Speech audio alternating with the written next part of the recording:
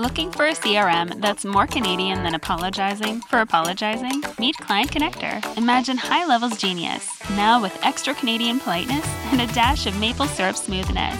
Courtesy of Blue Cow Marketing's decade of wizardry in business automation, this is where tech meets Canadian charm.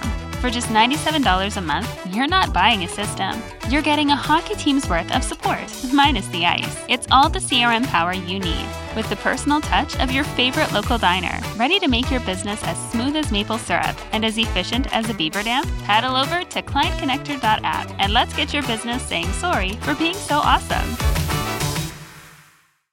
Can have a higher priced product over your competition if the experience is better than what they get somewhere else.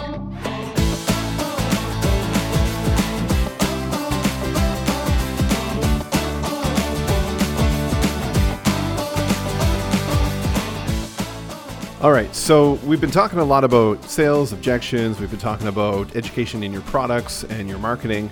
And today we're going to be talking about how do you sell a product. Okay, so if you've got a service, okay, this is not necessarily fully focused towards you, while you may be able to take some takeaways from this. But we're talking about a physical product. That's what we want to talk about, right? So something that you can touch, you can go in and see, and you can hold, and all that kind of stuff. How do you sell a product in today's world? And I think it's a little bit different.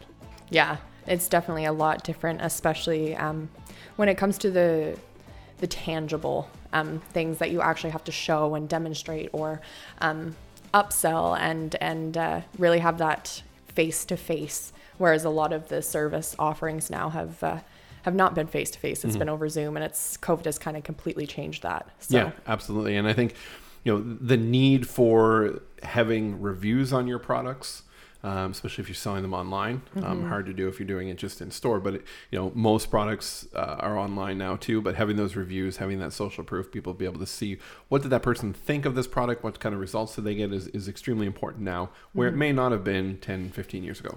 Yeah, and I think something that's very, very basic that a lot of people would be like, well, obviously, but I've seen a lot of companies selling a physical product, especially local businesses, who don't have a website because they sell stuff in person. So they'll just have a Facebook page or just be listed in Google My Business, but no actual website. And I think that is crucial.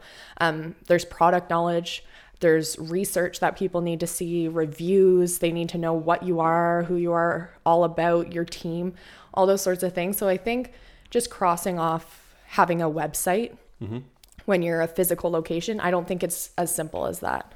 Yeah, and I think that's a big void and a huge opportunity for people because everybody's doing their research online before they even come out to a store, right? They're trying to figure out what they want to buy. And there's a lot of businesses over the years where we've built, what we would consider an e-commerce platform, but they weren't actually buying online. They weren't selling online. It was an online catalog that you'd still have to come in to get it, right? Yeah. But even having that functionality to say on there that, hey, this is the product that I want, and maybe just submitting an order for pickup, right, is another function of it. Yeah, absolutely. And I mean, like you mentioned, social proof is huge. And the minute that somebody sees that you don't have a website, that's a lot of credibility gone just right off the bat, because people know now how easy it is to have a website. People know that it's kind of the standard now that you have to have a website and you need to be on social media. So those businesses who don't, I think, should really consider taking that step and getting a website for sure. And one of the things that I find that I think should be more of a focus is those product images. In the world of the Wish world, right, where people have been buying products online and you get them and they're like a quarter the size of what the image was. A lot of times, if you're buying, let's say a coffee maker or anything like that, sure, you can see the product that's there and maybe you'll read down, but a lot of times taking those photos, in an actual setting that you can actually see, okay, I can see the size of it, is one way to do that. Or, in our case, we're on the East Coast, very scenic areas.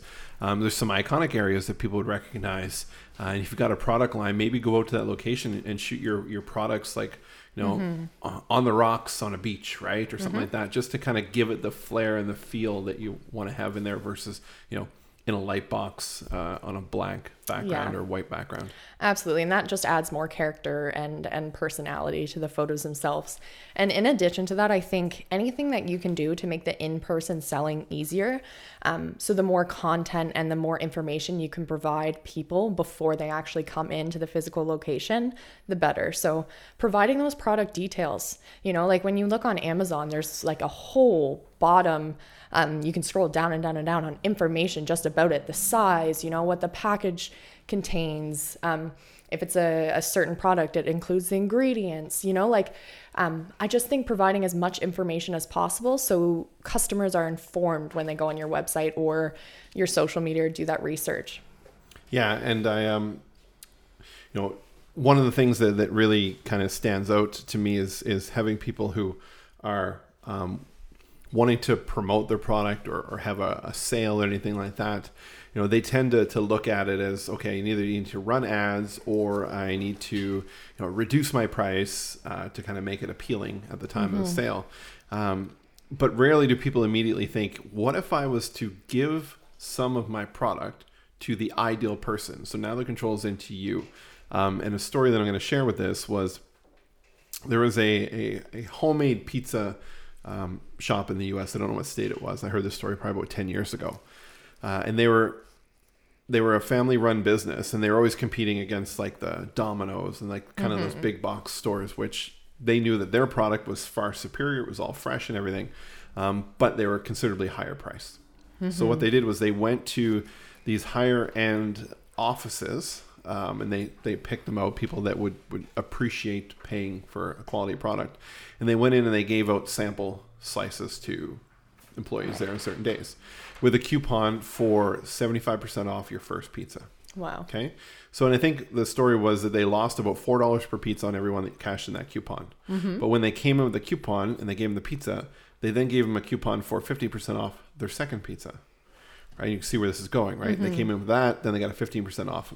While they did the 50%, I think they were making a couple bucks. But by the time they were consuming 3 or 4 of these pizzas, they by far knew that product was far superior. Right. And they gained so much growth and loyalty from that versus trying to sell to the masses through advertising, right? They knew that this office building had higher salaries, and they went in and they gave them the product to try.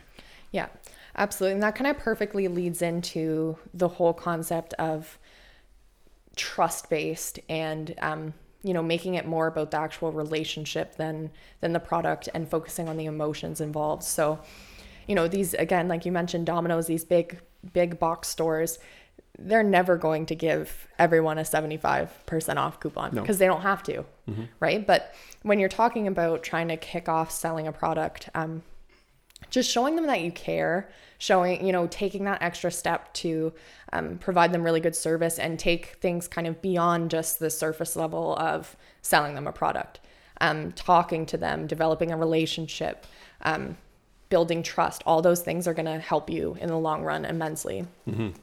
Yeah, and getting that customer experience to be far superior, right? You can have a higher priced product over your competition if the experience is better than what they get somewhere else.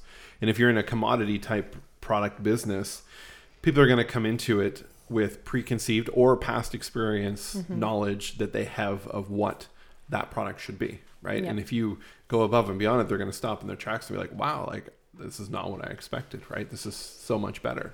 Yeah. Right. Yeah. And I think touching on that emotion-based sales process as well, as opposed to the product, it just takes it back to that very, very basic concept that we learn in marketing of feature versus benefit. So talking about the actual feature of something is just plainly explaining, what it does. What is the feature of this that makes it different or stand out or makes it usable or good to the customer, versus talking about the benefit that touches on the emotion, which is always going to result in better sales than talking about simply utilitarian purposes. Yeah, I mean, your features are the the means to what it is what they're buying, right? You know, I've used this, I think, in other episodes that, you know, a hardware store sells a drill not because people want to buy a drill, but they need a hole, right? That's what they're doing is, right? So, you know, if you're trying to sell that, we'll use that as an example here. I mean, if you're talking about, you know, the fact that you can, you know, drill twice as many holes in, you know, in half the amount of time, you know, with 4 times the amount of power that's there, it doesn't matter that you're telling them it's a drill. You're telling them how more efficient they can be with it, right?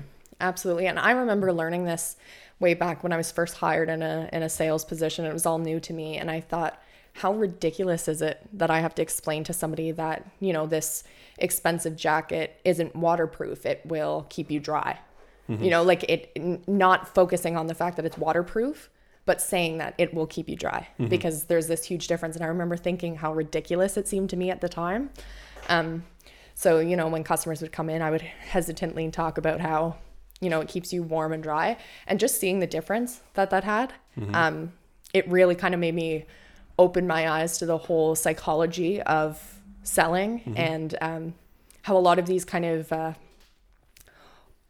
these old and very traditional advice, I guess, is actually quite accurate, and it is completely based off the science of the way that people think and the way that people make that buying decision. Well, look at their past experience in that example. I mean, if they're coming in for a jacket, they're going to think of, you know, what was it I didn't like about previous jackets, and they're going to remember that time that they got caught in the rain and how damp and cold and wet they were, right? They're never going to say, oh, this jacket sucks because it's not waterproof. They're just going to be like, oh, I hate that I always get wet, right? Which is, you would think is the same thing, but it is not. Yeah, exactly. And to touch on those sales programs as well that I went through, another thing is how much they didn't focus on the actual sale of the product, but rather, you know, 75% of that is building the relationship. So a lot of my time in retail was spent just having conversations, and not, you know, spewing out product knowledge and trying to upsell and all those sorts of things. Those come naturally when you have that relationship built already.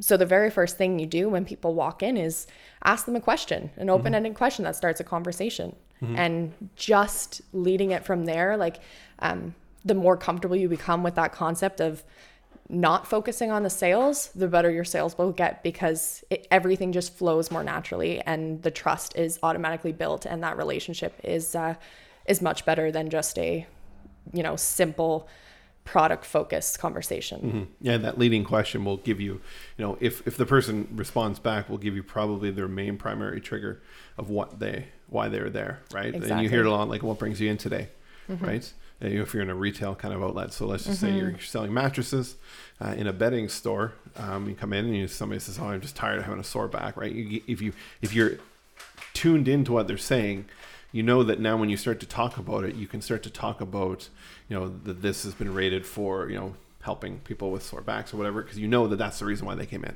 Exactly. Right? So, and, you know, a lot of times, even looking at, you know, if you're looking at a husband-wife, I know I was working in real estate sales, more in the marketing side, but some of the training was, if you've got two people sitting down, and I found this very interesting early on in my career, a husband and wife at a table or at a desk in a sales situation, and you put kind of like a feature sheet on the desk, the one that leads in the furthest is the one that's going to make that buying decision, right? So if the woman leans in more, but the man's talking most, you know that you have to get her approval, because she's the one that especially if there's any pricing or anything like that, right? There's little things around that. So yeah, absolutely. And I think something that is very kind of cliche with the whole selling industry is that people are annoyed, you know, like people don't like being sold to, even if they're walking into a store and that's their intention is to buy something. Sometimes people don't like being sold to. So opening with the natural and genuine conversation is the best way to lead into selling. And I think you touched on something there that I think is a good ending with this, is there is a distinct difference between selling and buying, right? And it's who is in control, Yep. right? So people come into a store because they want to buy something. The control is in their hands. You are there to help facilitate that. When you're being sold to, people just feel that something's being pushed on them that they're not ready for or they don't want, right? So I think that's two different things. Yep. And I think, like you just said, people feel like they're having something pushed onto them. We talked about this a lot in school as well. The pull strategy as opposed to the push. Don't push your sale, pull the sale in. Make them want to know more, make them want the product. Don't shove something on them. Handle objections casually and authentically. Like if the product doesn't solve that problem, don't lie to them. It doesn't. You can provide additional advice for them. For example, like I used to have customers who would come in looking for a specific product and I would lead them somewhere else if we didn't have it. I'm not going to, try and convince them that this will do if it won't. Just building, again, that trust, because the next time that they look for something that you do have, they're going to come back. And one quick little tidbit when you kind of sparked me there. About don't lying to those people when you're selling to them. I would go in, all the time in years past to like technology stores, looking at computers and stuff like that. And what I found was when I first started going, you'd talk to a sales rep because they would come up and you say, I'm interested in this. They start talking about it. Like, I have that exact same one. Right? And I was like, well, that was in my head. I'm like, that's cool. But this started happening over and over again. I'm like, is this part of their sales training where they have to relate and say that they have the same one to try to connect? And it became annoying. It was, as soon as they said that, I lost all respect and trust in that. And I was basically out of it. Yeah. Right. I think people can smell through a lot of that. Definitely. Yeah. Lying is the number one sales killer, I say. yeah, for sure. So if you got a product, think of ways to get what we talked about out online, on your social media, and talk about what it can do for people versus the features of it.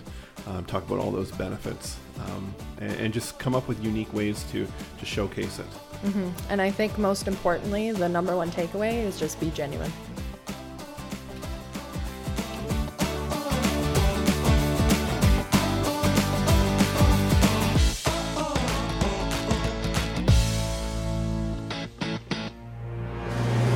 Running your own business is hard. Those long hours, the doubt, the challenge to meet demands.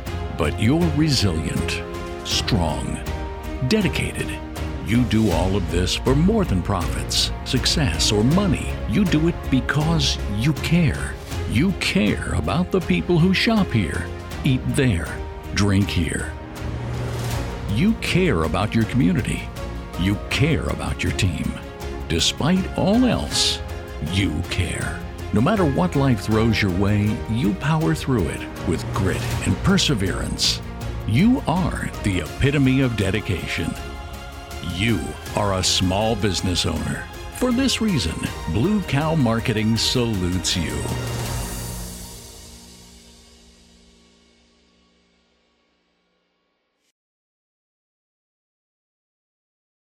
Looking for a CRM that's more Canadian than apologizing for apologizing? Meet Client Connector. Imagine high levels genius, now with extra Canadian politeness and a dash of maple syrup smoothness. Courtesy of Blue Cow Marketing's decade of wizardry in business automation, this is where tech meets Canadian charm.